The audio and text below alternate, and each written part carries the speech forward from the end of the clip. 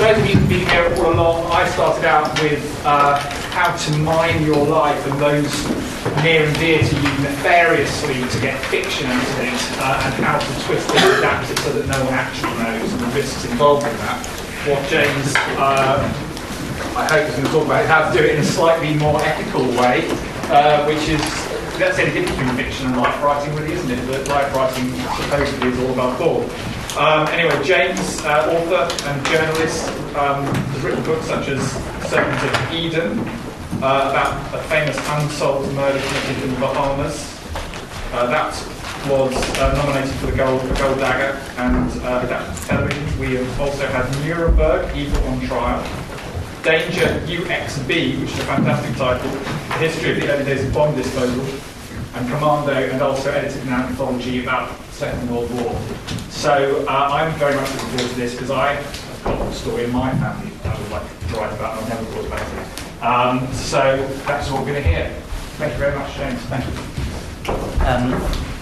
I think there's always a danger of sort of coming on. Can you all hear me, by the way? I got asked whether the mic's working, but I see it's working. Yeah.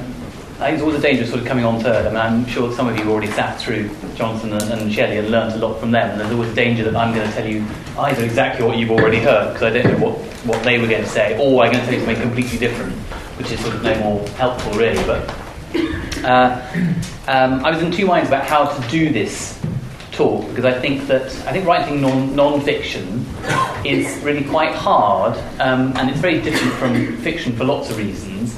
And one of them is that if you're here because you want to write non-fiction, you all probably have different sorts of non-fiction that you want to explore. I mean, some people might want to write a conventional biography, some people might want to research their family history, and it's quite difficult to give a sort of generalised prescription about how to go about doing that, because the danger is that it won't apply to some people, and I'd like all of you to go away feeling you got something out of this talk. So I'm going to talk a bit about my own experiences and how I've approached the particular things that I've done, in the hope that that will jumpstart some ideas. And then, depending on how much time we get and how interested you still look, I thought we'd have a sort of Q&A surgery type session towards the end, so that if people have got particular questions they want to ask me, I will try to help with those, and then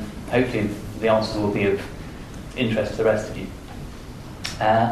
So in terms of just tell you what I do. And Jonathan told you briefly that I'm an author and a journalist. I also teach here part-time. I'm what's called a Royal Literary Fund Fellow, and I and Shelley, who was on just before me, we're here to really help anybody at the LSE with their writing needs, and that's, I think anyway, trying to help people with find their voice as a writer, whether they're a student and they want to learn how to express themselves with impact, or part of the stuff. So teaching is something that's new to me, but my sort of day job for a long time has been writing obituaries for newspapers, which is a form of non-fiction, usually. You're sort of reliant very much on, as any writer of non-fiction is, on your sources. And you like a good training in some of the key things that you need to think about as a non-fiction writer, which is how do you get material together, how do you compress that material, how do you select from it those bits of it which will tell the story, which will retain the reader's interest, or hopefully get the reader's interest and retain it, and do it all in really quite a short number of words. Also, how much can you rely on your sources? I mean, obituaries is sort of unusual because, by and large, you're usually just talking to people who liked the subject. And it's not very often that I talk to people who tell me things that their family don't know about them, or that cast a rather different light on their character. But one of the things that you have to learn to do as a writer of non-fiction is keeping the back of your mind this idea, well, how much can I trust this source? And one of the things I want to talk about today is how reliable your sources are, and where you get them from, and even things that look quite reliable, like newspaper reports or even obituaries, can turn out actually, to not be as reliable as you thought. I thought I'd start with, I've got a sort of rather slightly ropey collection of slides which I've put together. Just in terms of why do I write non-fiction? What is it that piques my curiosity, and perhaps piques yours? The answer is that actually, as with fiction, I'm really in the business of telling a story. And this is a sort of funny little example of something. I was just online yesterday trying to find a photograph of the house in which I'd grown up. And one of the great things about the digital revolution, about technology of the last 10 years, all sorts of people have started to put stuff online that's now readily available, which wouldn't have been there 10 years ago. People's family photo albums, all sorts of things which might just spark an idea. So I was looking for this photograph of the house, and I then came across not a photo of it, but a brief mention of it the name of the house in a newspaper report from the 1890s, and it was like something out of Sherlock Holmes. It said that a Reverend Henry Sandwith had been found dead in the lavatory of the house which I'd grown up. I hadn't known this. I lived there for 20 years and had no idea about this. With a shotgun between his knees and a walking stick nearby. And that was just, I suddenly thought, well, there's all sorts of things that you could do with that. How much can you find out easily about this person? I mean, it sounds like such a great start for a story. And I think if you're the sort of person who reads that, a paragraph from a newspaper, and thinks, there's more behind that than meets the eye. There's something here, there's a story needs to be told. How did this respectable Victorian clergyman somehow end up, apparently, if he did, taking his own life in the lavatory, not even his own house, so the house in which he was staying belonged to a friend. And I did a bit of very quick Googling, and all sorts of things came to life which suggested there was more to this than met the eye. You can now, with the magic of the internet, find out quite quickly. I wondered, for instance, had he been married? Yes, he had. So there was a census, and that told you something about. It told you the name of his wife. So that was another avenue you could explore. It told you how many people lived in the household, to give you some idea of. In terms of trying to paint the picture, which is what I suppose you're trying to do as an author, you're trying to create in the reader's mind what you yourself have seen, or what's down on your page. And so already there was I was mentally conjuring up this image of a rather sort of Bronte-ish vicarage in Yorkshire, and various avenues that could be explored. It turned out that his brother had been a famous collector of Greek pottery, and there were some letters and archives in Leeds City Museum. So really, from a little paragraph in a newspaper that I'd come across by chance, within about sort of 10 or 15 minutes, I'd started to put together really quite a lot of detail on somebody. So I think it's in a way, non-fiction is limited by your own curiosity. It's limited by your own imagination. How much are you stimulated by these things? How can you go about creatively trying to reproduce, usually the past, try to make it tangible. I mean, I think it's quite important, if you're engaged in writing about the past, to have a sense that it isn't something that's distant and remote. It's something that can be brought back to life. I mean, one of the great things for non-fiction writers now is that people live so much longer, so that you can write about something which took place really quite a long time ago, and yet there are still people about who lived through that, and who can tell you about that. That's a sort of major advantage. So I spent all my life, well, most of my adolescence anyway, in this village, and I remembered this tomb, and this was actually the tomb of the unfortunate clergyman who had committed suicide in the loo of this house in which I'd grown up and which I'd known nothing about all these years. And I'd walked past that, I suppose, dozens of times, and never appreciated that here was a story which was waiting to be uncovered. So it was just a little lesson about, what one can make of seemingly not very much, with a bit of imagination and the will to want to tell a story and to uncover from seemingly unpromising details, something that I find fascinating. I mean, what is it that had led this person to behave in this extreme way?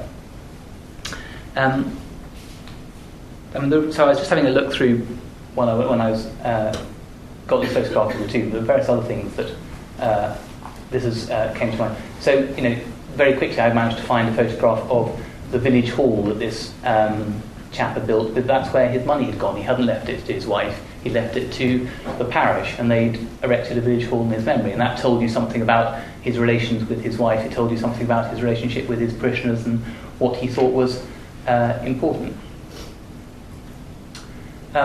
This is my day job. I write obituaries. This is actually my old history teacher for the Times. And one of the exercises that I like to do when I'm giving talks like this, and I might get you to just think about it while I'm talking about other things, is what would you do if you had to write your own obituary? I mean, it's quite a good way, actually, of imagining how would I tell a story that I know a lot about. What do I put in and what do I not put in? What would I start with? What is it about my life that would interest somebody else? By extension, if you're writing about someone else's life, what is it about their life which would an interest a reader? It may not be the obvious things. We all know, or we all think we know, what a bank manager does. Do people want to read an obituary of a bank manager? Probably not. If he's won a medal on D-Day, okay, that was 10 minutes of his life probably, which he did something extraordinary, but that's actually what's going to hook the reader, and maybe also it'll allow you access to another part of his life. So it's, a key thing that you're doing as a writer is thinking about how do you shape your material. It's not necessarily the case that you're going to go through it just in chronological order, because that might be the most obvious way. I mean, with obituaries you would think that you're going to write a piece about somebody that goes from cradle to grave. Actually, most obituaries anyway, in broadsheets, don't start with the person's birth, because that's not necessarily telling anything that you don't know. I mean, that tends to turn up somewhere round about there. So most of the start of it is a summary of something that's hopefully a bit more unusual, more interesting. And tells you what claim does this person have on your time. So, one of the things that I had to think about doing when I was writing a book about bomb disposal was, how do I catch the reader's attention from the start? What should I open the book with to really hook people who may not know anything about this extraordinary world in which people had taken huge risks during the war, really not knowing a great deal about what they were dealing with, constantly aware that the Germans might have made some advance to fuse technology which they wouldn't know about. So I thought the other thing to start with was something going wrong, with a bomb going off and people being killed. I think it's quite important not to be passive as a writer. I think you should be making active choices about the way in which you shape things. And I say this to my students sometimes, if you're writing an essay, you can't really go wrong with doing something that's a bit left of field and a bit bold, because it just distinguishes you from everybody else. And certainly as a writer, that's one of the things that you want to do. You don't want to be just like everybody else, because that's it's not necessarily the way to catch the public's attention. So, what is it that stimulates your imagination? What can you, what can you start from? What might tell a story? I was just looking through some sort of photographs in my own sort of family album. I mean, here's a sort of extraordinary photograph of 3 Victorian gentlemen in Germany. Something like that. I just I think, well, what's the story behind that? Who are these people? What are they doing there? Here's a scene of various people standing around an aircraft. Why are they standing around? Who's this tall chap on the left, and what are they doing? Well, the short, fat man next to the tall man on the left is actually my grandfather. This is the Congo in the 1960s, and he was the Belgian governor of the Congo at the time. There's a story behind that photograph. I don't know what it is. He's dead. I was never able to talk to him about it. it's a lost opportunity, but I might be able to recreate it. I might be able to find out what was going on. You can't see this, I expect, very well, but again, this is an old house, and you can just see by the gate, there's a rather sort of ghostly figure of somebody standing there. Again, I mean, there are lots of sources that you can work from. It doesn't have to be documents, it doesn't have to be interviews with people, words set down. You can do a lot in terms of conjuring up atmosphere, in terms of stimulating your own imagination from less obvious sources, from something like a photograph. If you want to paint a picture in somebody's mind of what it was like to be, in this case, in Florence in around about 1900, that's a really invaluable tool. I mean, don't neglect the wide range of things that you can work from. If you want to, it's like plug one of my own books. If you're writing a book, for instance, about the Bahamas in the 1940s, it's the sort of book which people are going to read because they want to find out about the atmosphere as much as anything else. I mean, that book, yes, it's a murder mystery, and that's the sort of hook. That's what brings people into the book. But actually, what I was interested in that case, was conjuring up this rather sort of hothouse world of the Bahamas during the Second World War, which is about as safe and remote a place as you could be. It was about as unthreatening and undangerous in the middle of a global conflict as it could be. It was full of rich, rather dishonest people who had, by and large, fled the war, with their money. And I wanted to give some sense of that overripe, heady atmosphere where there were very few rules, where people, were not being, often they weren't with their husband or wife who'd been left behind in Britain, where they were sort of misbehaving, what Somerset Maugham called a shady place, a sunny place for shady people. And what was really helpful to me in terms of conjuring that up, because Nassau in the Bahamas has now changed beyond recognition. It's like Abu Dhabi. It was a small, pretty colonial town when my grandmother, who was the person who gave me this story because she'd been there at the time, I'd been there, and now if you go back, it's really got very little sort of charm left. And so, I did go back and do research, but it was impossible to give a sense of what it had been like, except through using things like old photographs again. So, that paints a picture. You can describe that very easily. It's not an obvious document that you can work from. But I probably got 3 or 4 pages of atmosphere out of, almost the absence of cars. That's the 1940s. There's, 1 or 2 cars in the picture. Most people are walking or still taking, I think they're called jitneys, these little sort of carriages. Something like that. You've got the trees, you've got the nice sort of colonial architecture with the porches and all the rest of it. If you can translate that into words, really then you're halfway there in terms of sort of conjuring up what it is that, the painting, the picture that you're trying to implant in the reader's mind. So something like that's invaluable. So some of this is going to sound sort of quite obvious, but I mean, how do I anyway go about actually coming up with material to put together a book? I'm a professional writer, so I write books which are round about 120, 150, sometimes 200,000 words. Whatever it is that you're working on, if you want to work on something, might be at a different length, and so you have to think about, what it is that you want to put in. You might not want to put in everything, but if I'm writing a book like that, I probably need to collect round about 1 million words of source material, which can be boiled down into something. So that means I have to cast my net pretty far and wide. Where do I start? Well, as with the poor dead clergyman, when I first have an idea for something, everybody's first port of call now is the internet, and I think the way to use that is to use it creatively. I mean, what you can find is only really limited by the creative way in which you phrase your searches. But there are various bits, for instance, of Google that not all of you will know about. There's Google Books, which is becoming increasingly important for writers as a virtual library. I mean, there are excerpts from an extraordinary number of books which will lead you in turn if you do a search on that, to all sorts of useful secondary sources, whatever you're looking for. Don't neglect, there's a peculiar thing called, which is mainly known by academics, called, JSTOR and Google Scholar. Again, those are works by academics, or excerpts from works by academics. But again, they're something that is a resource which is not to be neglected if you're, trying to find things to guide you, when you're making your star.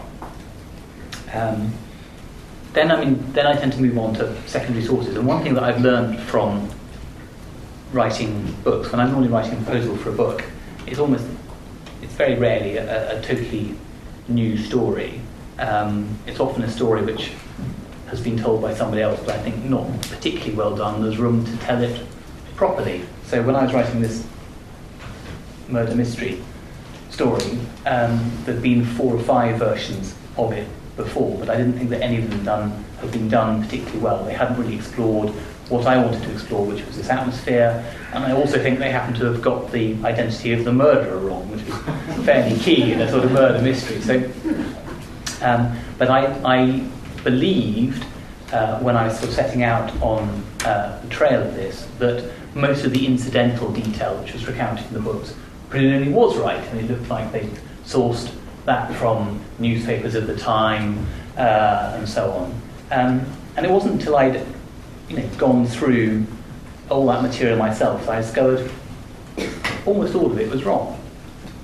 I mean, it was almost nothing that I could rely on. People had, they'd copied down the names of people wrong, they'd got the times wrong. I mean, fairly key if you're trying to determine who's done it is to have some, an accurate timeline. I mean, that's what's at the heart of most non-fiction books, or at least when you're organising it, is, to have some sense of what happened when, and that's your skeleton on which you're hanging things. So, for instance, in this book, there was the interest of it for the wider reader was that the governor of the Bahamas at the time was the Duke of Windsor, former Edward VIII, and he'd taken the unusual step of when this very rich man who was had been murdered, which was sort of the heart of the book, of not allowing the local police to investigate the murder, but of getting policemen in from Miami, just across the water in Florida, to come in and do it. And the suggestion had always been that he did that because he wanted to have the sort of villain of the piece, this gold-digging son-in-law of the rich chap, framed because the two of them didn't get on. That version had all been repeated in all of the previous books and had become sort of standard truth. But actually, when I looked at physically where the people had been at the time at which the policeman was supposed to have done the framing, it became very clear that the man couldn't have been framed. The key piece of evidence was, it sounds like something out of Murder, She Wrote, but it was a fingerprint on a Chinese screen, which the son-in-law was supposed to have left in the room when he'd bumped off his father-in-law. But actually, it turned out, just by a very simple process of looking at who had been where they had been when they said they'd been there, that the policeman must have taken a copy of this print, which was then produced in court, before they'd ever met Windsor. They met Windsor for the first time in the afternoon. They went and did the investigation at the murder scene in the morning. So if they were framing him, which was still a possibility, they must have already decided to get this evidence and to set up the frame before they met Windsor. So just by a very simple process of checking facts, I discovered that one of the sort of my key assumptions about the whole story had been overturned. And that's a sort of useful lesson. That's been proved again and again. When I've been doing books, you've got to do the groundwork. You've got to do the legwork for yourself. Don't rely on secondary sources. Are a good way of getting you into the story, of giving incidental detail, but things in them need to be checked. It's also, I think, two other things. If you're writing about a place, it's vital to go and see it, because nothing else really stands in for you having been there. And when you're sort of in two minds about whether to do something, is it really worth me going there? Is it really worth ringing out that person? Is it really worth me doing that interview? It always is. It always turns out to be the key thing in the book. And they become a series of adding 1% extra to what you're writing. And if you do enough of those 1% extras, then suddenly your book is 5, 10, 15% extra. So, a lot of it is just about putting in the work, I'm afraid. The books don't write themselves, but it's almost always worth making that extra effort. So that's secondary sources. Be careful of them. Use them to really encourage you to sort of keep going with the story, because you can see what can be made of it and has been done by other people, or if they're writing about other people in your story. But don't rely on them. Books are not just good books, are not just rehashes of other people's work. They really require you to work from a primary source. A primary source sounds quite scary, and it sounds like sort of you need to be a historian to deal with. The primary sources are very basic things. They're things like, if you're telling a family story, going and talking to your dad about it. That's a primary source. In my case, going to talk to my grandmother about this murder, but she'd been out in the Bahamas at the time. They are also, by a long way, the most fun thing that you'll work with, because it gives you the sense that you're really sort of at the coalface of, in my case, history, because there's nothing quite like coming across something which nobody else has seen before, or nobody else has had the opportunity to use. So this is a rather touching letter. I don't know if you can see it, from the comrade of a soldier that I was writing about, a commando who'd been killed in Burma, and this was a letter from his best friend to the soldier's mother, giving the mother some sense of what her son had been like as a soldier. As I was writing about this man, that was, a thrill, really, because none of his friends survived. The writer of this letter was no longer alive, and here I was, being given, a wonderful, very touching pen portrait of Jocelyn Nichols as an officer and indeed a gentleman. And that's in an archive just over the road in King's College, the Little Hart Military Archive, but nobody had ever, as far as I know, seen it or made use of it, and yet, there it was waiting to be discovered 70 years on. So you've got to get your hands dirty. I mean, you've got to get sort of back to, things which were written at the time. That might be things in archives. I mean, I spend a lot of my time in the National Archives.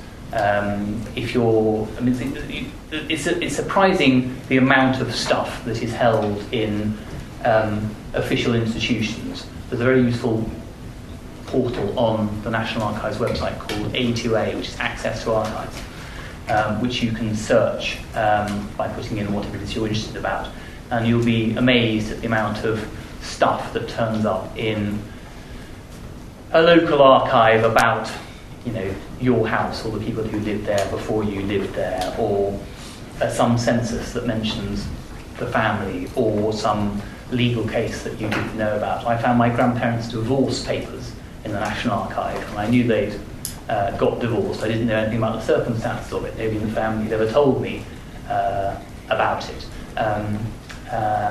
So I discovered from it that actually my grandfather's first wife, he got divorced from and then married my grandmother. I discovered basically that he'd had to get married because my grandmother was pregnant with my father. I mean, that was a surprise to me. You can be surprised by the things that you turn up, and they may well confound what you thought about something, but that's part of trying to tell the story accurately, and I think that's your primary duty to your reader. Yes, you want to entertain them, but at the same time you want to do that with a certain amount of integrity. And I think one of the problems with historical drama on TV, particularly television is a particular culprit of this, is that they don't really trust the sources. They make a big play of how authentic a thing looks, which it often does, but they don't trust the facts to be dramatic enough. So that's why they're always adding stuff to it or detracting. Instead of trying to get the drama out of the history, they're usually giving some sort of spin or exaggeration to it to try to make it more exciting. I think if you approach history or the past or non-fiction with whatever with the right attitude, you can find the drama in it, the story that's there that can be compelling if it's told in the right way. It doesn't need you to play fast and loose with the past. It's just a question, as I say, of putting in the work and also having a bit of luck. So, chap on the right here is a man called Robert Davis, who was the first winner of the George Cross, which is the highest award for gallantry in the UK. It was created in 1940 at the height of the Blitz, really to honour Davis, because he was hailed as the man who saved St Paul's Cathedral, just down the road, when a unexploded bomb, landed next to it, and he and his team had spent 3 days and 3 nights digging it out, aware that at any moment it could go off and kill them all and destroy the cathedral. And the story was that when it had been finally dug out, he had driven it alone, driven a lorry with the bomb load on it alone through the east end of London out to Hackney Marshes, and there it had been detonated. This is a great story, the man's a hero. But when I started looking into the facts of the story, and again, just doing very basic things that you don't need to be an academic to do, all sorts of discrepancies, came to light. So, for instance, it turned out that there's actually in the Museum of London what's claimed to be the fuse from this bomb. Well, there are 2 things, obviously, that struck me, as being strange about that. One was, if this bomb had been blown up, what was the fuse doing in the museum?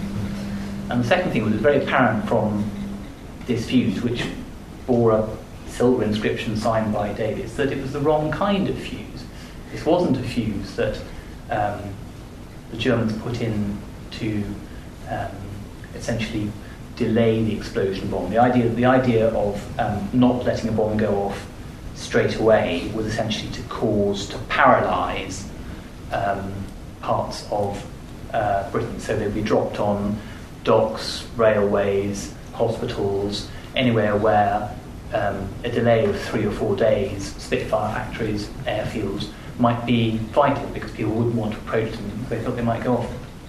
So again, it turned out actually this man was a total fraud.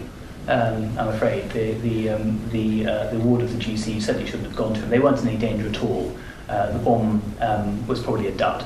The Germans never actually put that kind of fuse in any case into a bomb that was so big, and they'd covered up all sorts of things. He actually ended up being cashiered, which means thrown out of the army, court-martialed and thrown out of the army, because he'd been stealing. He'd been selling the services of the bomb disposal squad privately to people. They were going around building bomb shelters for rich people and stealing government supplies in order to do that. And then they'd also been asking money when they'd dug up bombs, which was their job, from people's houses and offices. They'd been asking for money as a reward to do that. So I'm afraid he was just no good. But it was a bit of a shock to me and to other people to discover that. It doesn't say, it hasn't made any difference to official record, I'm afraid. You can do all this work and they will take much notice. I mean, if you look him up on Wikipedia, it'll still say that, he was the first winner of the GC and what a great hero he was and how he'd saved St Paul. But it's, it's not the truth. So, you can only do your best with it. Other things you shouldn't neglect now. I mean, I'm getting on a bit, but anybody who's younger than me will be familiar with social media. One of the great things about the internet has been the ease with which you can reach people. Almost anybody can now be found through, if they're younger, things like Facebook, Twitter, not necessarily directly, but if you're creative again, You can, put out appeals for, does anybody know somebody with this surname? Does anybody know anything about this? I'm interested in this. Friends of mine who are journalists do this all the time. It's extraordinary how far and how quickly those will travel. People can be found in, New Zealand or Canada or wherever it is.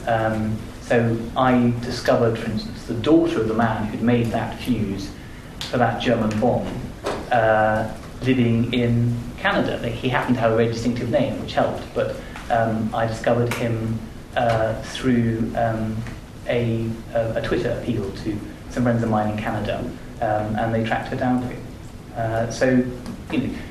In some ways it's much easier now to write non-fiction because of the access to all the stuff you can get. On the other hand, you end up with an awful lot of material. You have to end up sourcing it. Sometimes the easiest obituaries, the easiest stories to write are those which you have relatively little material, because that's all you've got. You've got to make the best of it, and so you focus on the telling of it. I think it's a real temptation to a non-fiction writer to try and stuff things into the book. You think, I must get that in. I went and did that interview. Certainly for this book, I went to interview one of the very few surviving bomb disposal officers who'd never given an interview beforehand, and he took a lot of sort of cultivating to let me talk to him, and he told me absolutely nothing. It was an incredibly dull interview, and I'd spent all that time and effort trying to get stuff out of him, but if I put any of it into the book, it would have just lessened the pace, which was what I was keen to have in the book. Thing that makes you turn the page. So sometimes you've just got to be willing to say that this distorts the shape of the book. This is not useful. Yes, I found it, but it's not going to be useful. I think writing is as much about leaving stuff out as it is about putting stuff in. That's a choice. As I said, be active. Make a choice about what you're writing, and be aware of how much of it's reliable. As I said.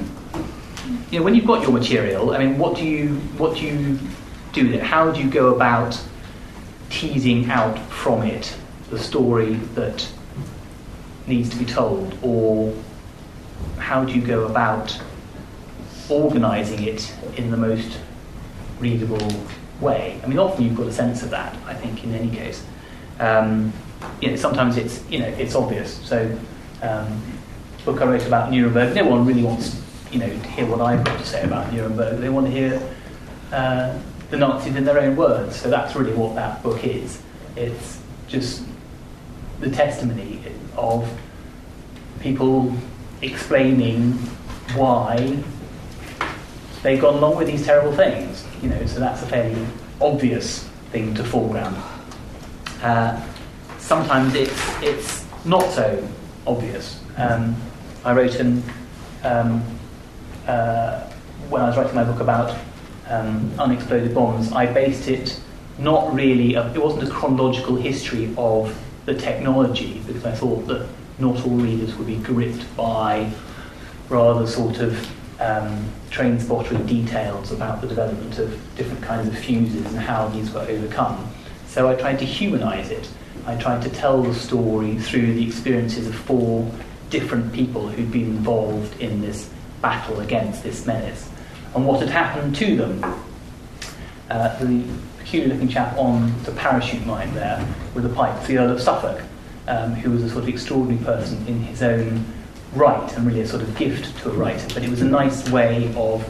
he's actually responsible for the Germans not having made the atomic bomb before we did, because he was the person who smuggled all the heavy water in the world at that stage out of France into Britain at the start of the war, and therefore when the Germans went into Paris they weren't able to get heavy water and get on with their atomic research. But that was a sort of another part of his story. But it was a way of letting me tell a story without necessarily telling the story that you thought you were going to be told. If you read about him and his life and what he'd been doing, you're also learning an awful lot about unexploded bombs and research at the same time, but in a more palatable, digestible form. That's somebody called John Hudson, who was another key figure in the bomb disposal world. I told his story mainly through his passion, which was for horticulture.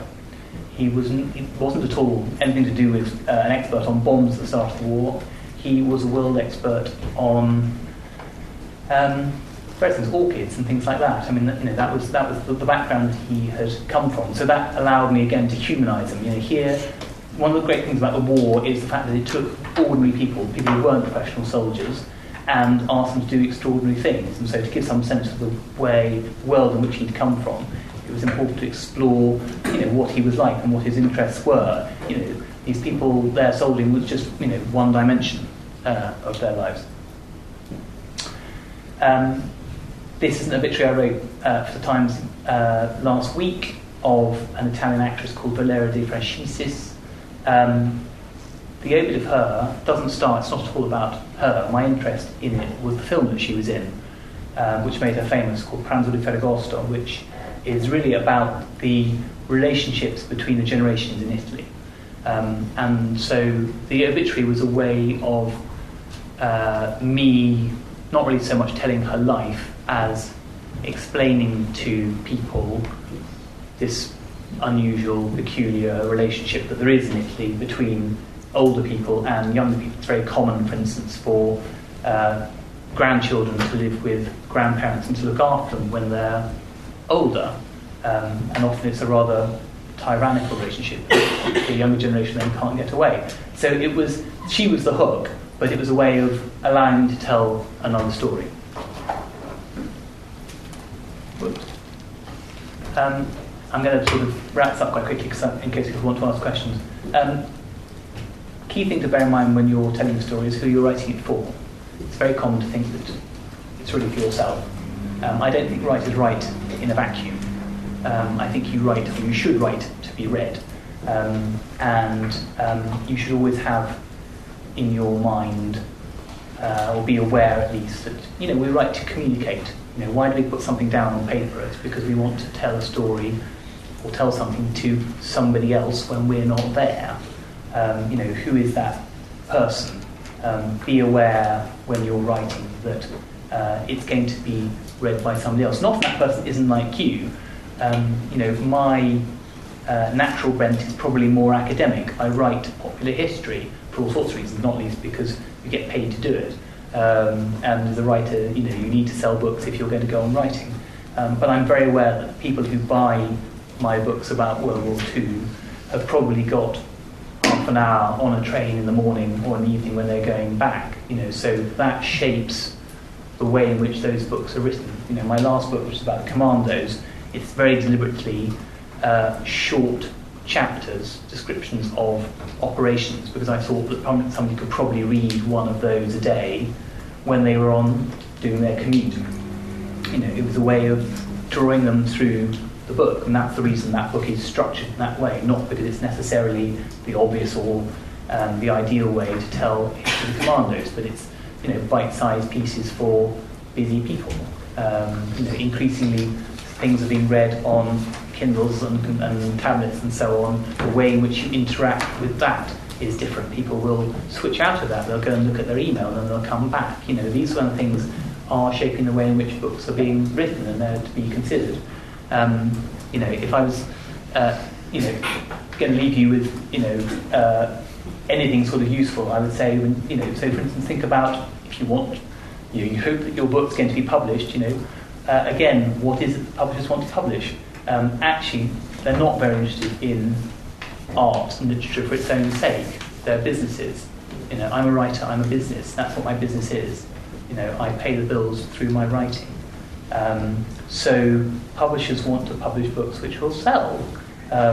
Sadly, that means that lots of books which are full of merit won't get published, and that shouldn't stop you from whatever it is that you want to write. But if you don't want to self-publish, you don't want to put it just on the internet and hope people will get out there, then it helps to have a publisher behind it.